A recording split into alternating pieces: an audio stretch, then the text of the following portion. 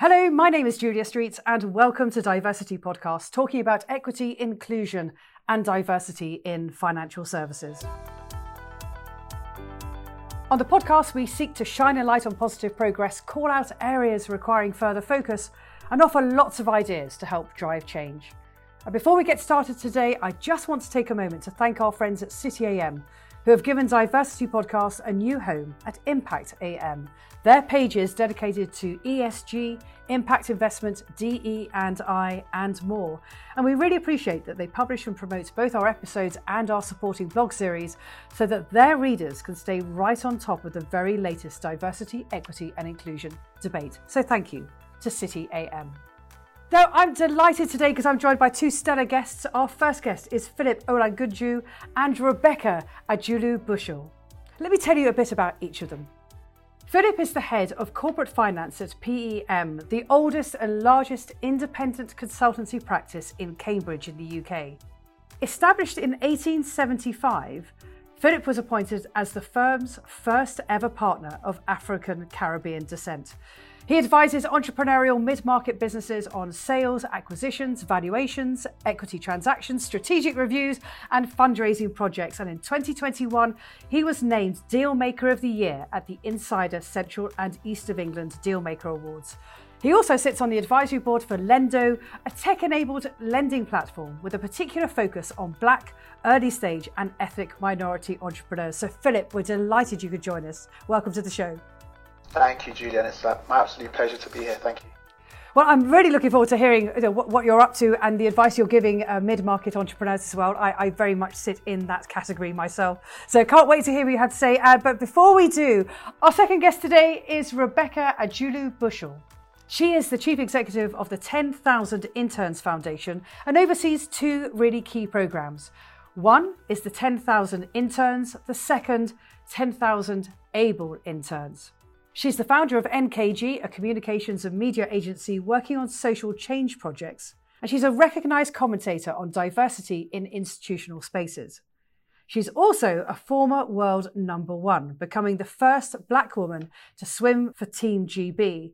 And I've also recently heard that she's been named one of Forbes' 30 under 30 leaders in the social impact category. So Rebecca, thank you so much for being with us. Thank you so much. It is an honour to be here. So I'm really curious to know what you're up to at the moment. Rebecca, let me come to you. What are you focused on right now?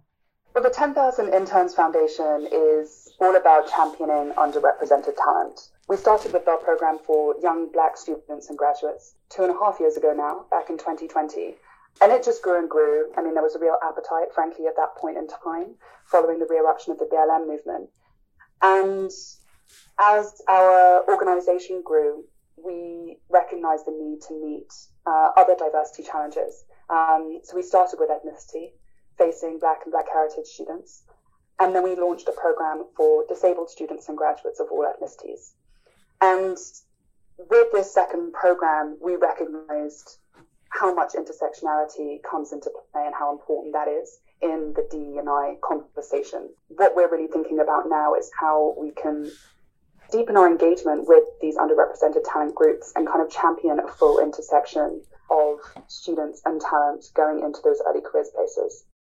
Well, we're definitely going to get into a lot of that as we go through the discussion. I have so many questions for you, so prepare yourself. Look, before we do, Philiip, I'm really curious to know what you're up to. You were talking in your biography about the advice you give mid-sized firms in the UK, but also your work on the advisory board. Tell me what you're focused on right now. Yeah, so it's really interesting to hear Rebecca speak so eloquently about the work that the 10,000 interns are doing. I guess that's almost like a holistic, panoramic view. What I'm focused on is how I can implement, influence, and change things, boots on the ground from a regional advisory perspective. It's not the most diverse space in the UK economic ecosystem, right? And so I'm primarily focused on how I can increase diversity within my team. About 20% of the team are female. So in terms of hiring behaviours and attitudes and approaches, I'm constantly thinking, right, how can I increase the gender diversity within regional M&A and corporate finance, which, as I say, traditionally, historically, has been very limited and homogenous in that view. and about a third of my team are ethnic minority, global majority. So again, I'm thinking, how can I, in the spaces that I now occupy, be an advocate for change in terms of being attractional for ethnic minority, global majority candidates who might not see themselves in a role within regional M&A and corporate finance. So really, I'm primarily focused in a D&I context of trying to encourage and influence people to come into these spaces that they may see as being prohibitive to them, for sure. And one of the things that really attracted me to, as I was doing my preparation for the show, was there's a real risk in my mind that the D&I conversation could centre around cities, particularly the capital city.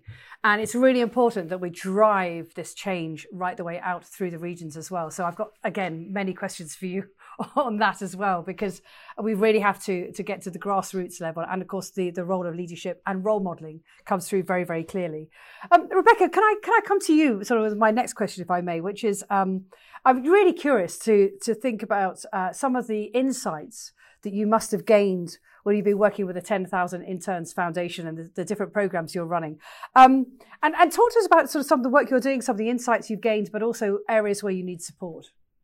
Super interesting to hear your discussion with Philiip there about, moving away from the square mile, moving away from being London-centric. That's something that we've tried to really do as the programme has grown. We are now all over the UK. And I think what's also become really important to us is that our program's not just open to UK nationals. A lot of students who come through the 10,000 Black Interns program, are African students from the continent, just like me, where I grew up, and they are attending UK universities.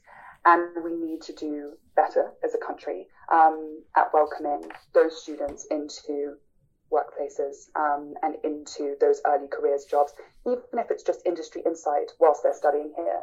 So we're really focused on making sure that our barriers to entry are as low as possible. That means we take the broadest possible view of education. You're eligible for our program if you are 18 plus with a confirmed place at university in any year of study, undergrad, postgrad, or 3 years recently graduated.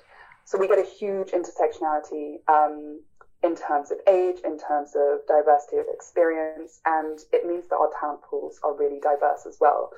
I think probably the most interesting thing about the program is, really asking firms to change in the direction of this talent, right? So what we're saying to them is, here's a talent slate of young Black students, for example, on our 10 KBI program. And they come from all different kinds of universities, and they might have all different kinds of degrees, and they might have all different levels of exposure to industry. But we want you to consider them as talented individuals who can add a diverse perspective to your workplace, because we know that diverse workplaces equals better outcomes. When we realized we had this kind of great model, we've been very method and metrics focused, really trying to produce impact at scale from the very, very first moments. This year, we've now had 26,000 applicants come through our programs in just 3 years. And we aim to create a minimum 2,000 paid internships every single year. We tell our firms to sign up. You have to pledge an internship that's at least 6 weeks long and pays at a minimum local living wage. And then the launch of the pilot, the disabled program, was another challenge as well. Obviously, it's not a question of just replicating the same thing again. Not all minority statuses are made equal. And we also know that the disabled community doesn't have a unified identity in the same way that the Black community does, for example. So we faced lots of challenges in learning as a team and learning from the people in the sector who've been doing this work for much longer than we have. So we've partnered with the DCC, the Disabilities Charities Consortium of the UK, that's Scope, Mind, MENCAP, RNID, and we're learning with our firms. That poses the biggest challenge, especially for big organizations. They're large ships. It takes a long time for them to turn. But I think what we're saying to people is, you might not always get it right, but you have to try and you have to keep up, and you have to keep putting resources into this, because otherwise you will get left behind. Yeah, one of the things that's come out really loudly and clearly in the conversations we've been having, particularly centered around disability, is this wonderful realization that when you and I say this with inverted comma fingers, when you get it right for your employees with disability, you get it right for everybody. And I'm really curious about, you're saying there about how your sort of engagement with corporates, it's almost kind of you're learning together. That feedback loop, are you getting some really strong insights from the organizations about what they need from you as much as you are about what you need from them? Yeah, absolutely. I think the biggest question, that people always have is, how do we know we're doing it right? And then when we drill down into that, the challenge that firms face is in disclosure. And the other challenge that they face is in making reasonable adjustments within a reasonable period of time. And those two things really feed into one another, right? Because if you've got disabled people in a workplace, one of whom has disclosed their disability and is making reasonable adjustments on that basis, and another disabled person sees that it takes 20 weeks for them to get the software that they need to on their computer, that's going to hinder disclosure. And what we see from firms and what we're trying to do as we become more and more data rich each year, as we, have more and more people pass through our programs, is really gain insights on how we can promote better disclosure, which is a culture issue as much as it is a practical and reactive thing. And it's fascinating listening to you speak there, because it flows into two really big things in my mind. One of them is about workplace culture and also workplace adjustments and environment. Also about enlightened leadership, which we talk a lot about in the industry. And Philiip, can I bring you in here? Because I'm curious to understand a little bit more about your background as well. Did you come through on any sort of an internship program? What's your experience of being coming into the workplace? And then also, listening to Rebecca's remarks there about leadership, culture and environment. Love to get your thoughts too. Yeah, sure. So I went to Loughborough University. I did a 4-year degree, the third year being a year in industry. So not so much an internship, but certainly a year placement, which gave me a fabulous early insight into the world of professional services. And I was fortunate enough to do that with Johnson & Johnson, one of the largest companies in the world. So right off the bat, as being a London-centric guy who was seizing opportunities as and when they came, the university program just gave me a really strong insight into the world of work. And look, it wasn't just the degree program, right? Faith plays a huge role in my life, and I had lots of support around people in my church, older men and women who'd gone before me. So I was able to plug into their experience, and through informal, unofficial mentoring, I was able to very quickly partner with people to give me vicarious insight into their experience. And that situation rolls forward to today. David Konate Ajulu, who is one of the founders of 10,000 Interns Foundation. He's a member of the Jubilee Church. I'm also a member of Jubilee Church, so I've able to develop a relationship with him. It's a friendship more so, but I'm able to pick his brains, his fabulous brains, in terms of his experience, not only in the world of financial services, but also as a mixed ethnic man trying to navigate these spaces, right? So I'm hugely cognizant of the fact that I'm fortunate to have these mentors and these people around me that I can plug into. And look, LinkedIn, I think, is a fabulous opportunity as well for people to reach out to others who might look like them, or read their bio and you can see they've walked a similar path or come from a similar background. That's certainly something that I did. I leveraged that platform looking at black and mixed race men who were in financial services, who had gone before me, who were in senior positions of leadership and influence, and was able to, as the youngsters say, shoot my shot and slide into some DMs to ask for some support. And thankfully, invariably, 10 times out of 10, people will come back in some sort of capacity. So when you talk about my experiences and how I was able to navigate my career pathway, certainly those factors come into it. And then obviously it flows into culture and into how I now see myself as a leader. So whenever I'm approached by younger people on on LinkedIn or whatever social media platform that I'm leveraging, I have to play it forward. I absolutely have to pour into them as others have poured into me, for sure. And what's wonderful about listening to the two of you speak, I mean, the one is a program structure foundation, initiative. The other sort of message I'm getting is about personal proactivity. And of course, it's a wonderful message to our audience about the potential of both, how they can really help. Your network is one of your greatest career tools, but also you have to take the initiative. And don't be afraid to ask and to find your mentors and look up to your role models. But also role models, and senior leaders, you have a duty of responsibility and to pay it forward, to use your expression, which is really important. I wonder if I could just move the conversation on just a fraction, which is, we picked up on this a little bit already, which is D&I being very sort of London-centric or capital city-centric or major city-centric. I'd love to get your thoughts, Philiip, if I could stay with you, about regional career development, and then also how, do you see any differences about how D&I is being embraced by organisations, maybe some of the clients that you advise, the organisations that you know across the UK? Look, I think there's a cascading dynamic at play here, which isn't always helpful. What do I mean by that? From my perspective, I think there are two elements at play here. You've got big corporates seemingly supporting D&I initiatives, and then the smaller companies kind of follow suit. So that's one dynamic at play. And the other dynamic is London being seen as the epicenter for activity. And I'm probably being disparaging to the likes of Manchester and Birmingham and the other larger regional players out there, but certainly London seems to be where it all originates from, and then the other cities sort of follow suit.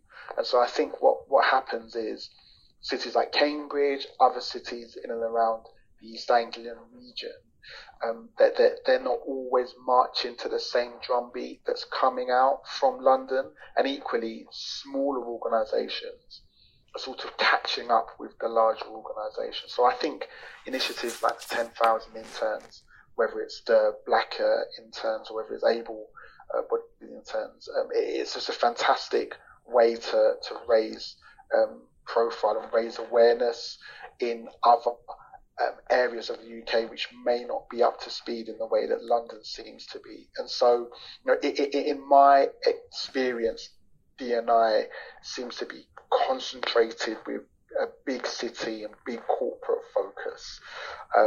And there are plenty of regional initiatives that are at play here. And so to your second half of your question, Julia, around career development, again, from my perspective, I can't see that small organisations within these regional cities are following suit and adopting things like 10,000 interns. So it's all about the individual showing that initiative and proactivity, but it's a circular argument.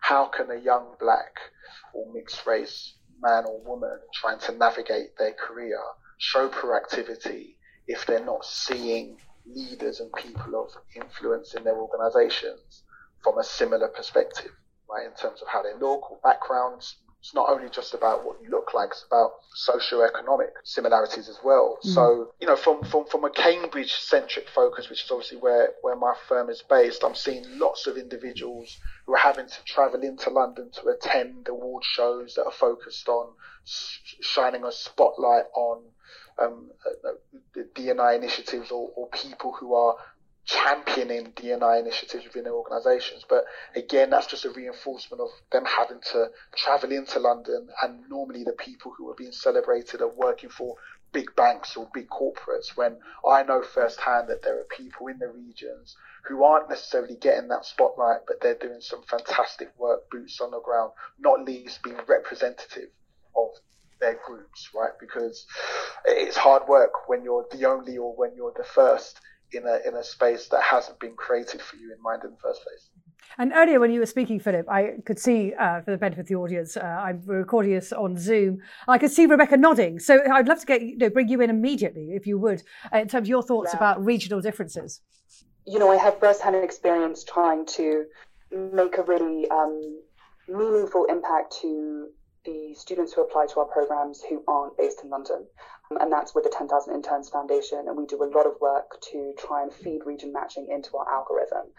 You can imagine we get 13,000 applications a year. It's not easy.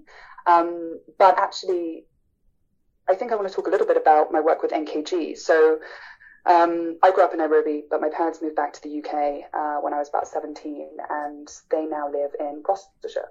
As you can imagine, I'm one of the only Black faces in that area when I go home. We were doing a lot of social impact work with NKG. We were working with charities just like 10,000 Interns Foundation to platform their message, to showcase their impact and to help them kind of do that storytelling piece. What's really important to mention when you're thinking about areas that aren't metropolitan London, London-centric, is that the context for race-based work or work around diversity, equity and inclusion is different. The story is different. The profile of minorities is different in those spaces. And I think that we need to do a lot of work to recognize that as well, that we need to meet people where they're at and not try and pull the conversation forwards to a place that is similar to, you know, metropolitan London, where people have the lexicon and we have the resources and we have the melding pot of nationalities. Where I'm from in Gloucestershire, the race work that we did was very, very different and equally as challenging, but for very different reasons. And that's because there's a smaller profile of Black people in rural areas of the UK, for example. But diversity isn't just race. We know this, and there's huge aging population in those areas that are cut off through digital divides. There is a lot of visible and invisible disability, bad transport routes. Like, there are loads and loads of reasons why the D&I conversation is lagging behind. It's important not to kind of point the finger and say, you know, you guys need to get up to speed. But as Dawud always says, you know, lift as you climb. And that's something that's baked into the fabric of 10,000 Interns Foundation.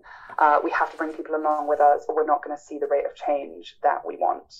And I think that's a great moment to pause the conversation as we bring in Cynthia Akinsanya, who has some research to support the discussion. Learn Academy's 2023 article on how to start a successful internship programme highlights that they require careful planning, effective communication, and a clear understanding of your goals. Implementing an internship programme can bring several benefits to an organisation, and here are 5 main advantages. Number 1, build a talent pipeline. Number 2, increase diversity. Number 3, mentor junior hires. Number 4, promote a culture of learning, and this can create a positive work environment where employees feel valued and supported. And number 5, increase productivity. Interns can help increase productivity within your organisation by taking on important tasks and projects. By building a talent pipeline, increasing diversity, mentoring junior hires, promoting a culture of learning, and increasing productivity, internship programs can help organisations grow and succeed. And thank you, as always, to Cynthia for the insights from the research. And let me take a few moments to remind everybody how to find Diverse City Podcast. Links to all our research can be found on our website, diversecitypodcast.com. Don't forget that's Diverse City with a C. It's about financial services, Diverse City Podcast, where you can find all our episodes and sign up for early notifications of future recordings. Do also sign up for our newsletter, DE&I, that's Caught Our Eye, when we share news stories and updates so you can stay right on top of what's current. You can find us on Twitter, Instagram, Facebook, LinkedIn, and Diverse City Podcast is available on all good podcast channels. And, you know, we'd love a rating. We're enormously proud of our 5-star rating. We would love a rating because it all helps to broaden the reach and to promote the show. It's been a phenomenal conversation so far. And I'm really curious because we've thought about the dynamics of the UK. We've talked about some of your amazing work. We've heard about sort of Philip's personal pathway and also role as a leader and you know, paying it forward and helping people as you grow came through very, very clearly. I wonder what some of the barriers are.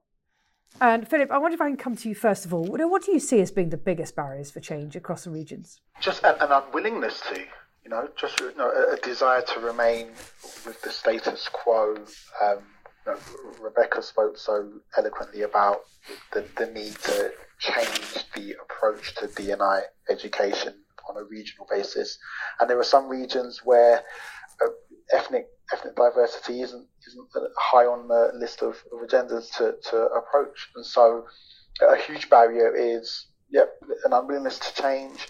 A quick anecdote: you've got lions in the Serengeti, and they've been eating antelopes for many years, and the antelope turn around and say, "We've had enough of being eaten. We've had enough of being eaten."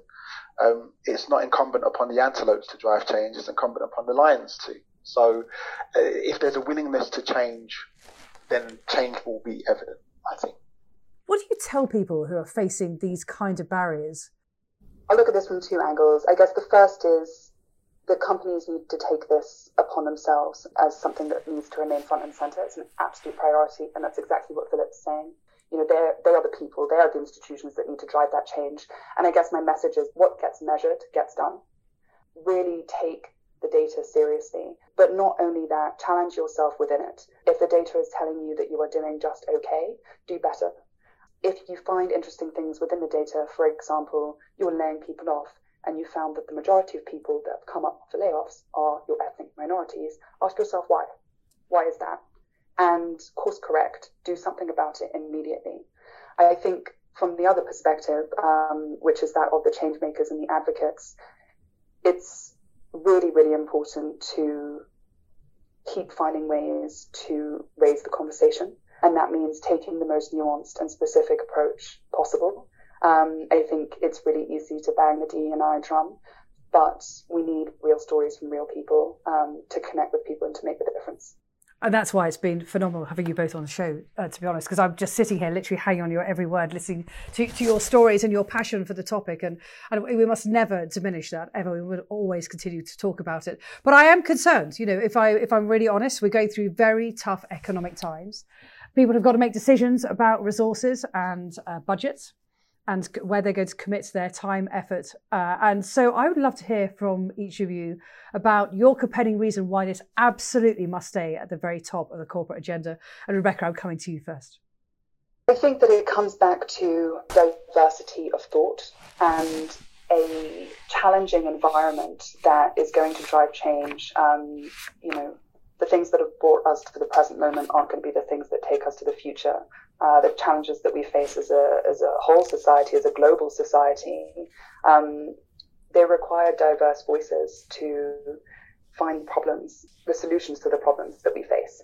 And, you know, what is very, very clear is that the people who hold those solutions are not the people who are currently represented in the boardroom. And if corporates want to win the profit race, they need to win the diversity race too. I love the way you brought it back to commercial imperative, because that's what, you know, particularly in the world of financial services, everybody's paying attention to, and there's such a compelling reason about why this matters. Rebecca, thank you. Philiip, I'd love to ask you the same question. Why must this remain high on the corporate agenda? Studies show that diverse boards and backgrounds contribute positively towards company performance. And equally, we've seen groupthink and homogenous boards arguably perform poorly. So diversity is a commercial benefit. It flows down to your bottom line. I'm a leader of a team. I want my team to be diverse, not just because I want it to resemble a United Colours or Benetton type representation. No, I want different ideas to result in different and better outcomes for our clients, but also for my department. So diversity is a no-brainer for me. Well, it's been a phenomenal conversation. Thank you both so much for taking the time. Rebecca Ajulu-Bushell, the CEO of 10,000 Interns Foundation. Thank you so much for being with us. Thank you for having me. It's been a pleasure. And Philiip Olagunju, the Head of Corporate Finance at PEM, thank you for all your insights today. Honour, privilege. It's been fun. Thank you. And of course, to all our listeners, thank you for joining us today. I hope you've enjoyed the discussion as much as I have. I've been Julia Streets. Thank you for listening to Diversity Podcast. This episode of Diversity Podcast was produced by Roshan Roberts on behalf of Julia Streets Productions. You can find out more about the guests from this week's show on our website. That's www.diversitypodcast.com. That's diversity with a C and not an S. Whilst you are there, you can also sign up to our newsletter for all our latest updates. All our episodes are available in Apple Podcasts, Spotify, or your favourite podcast app. If you enjoy Diversity Podcast, remember to share on social media and give us a rating or review. And finally, our Twitter handle is @DiversityPod. Thanks for listening.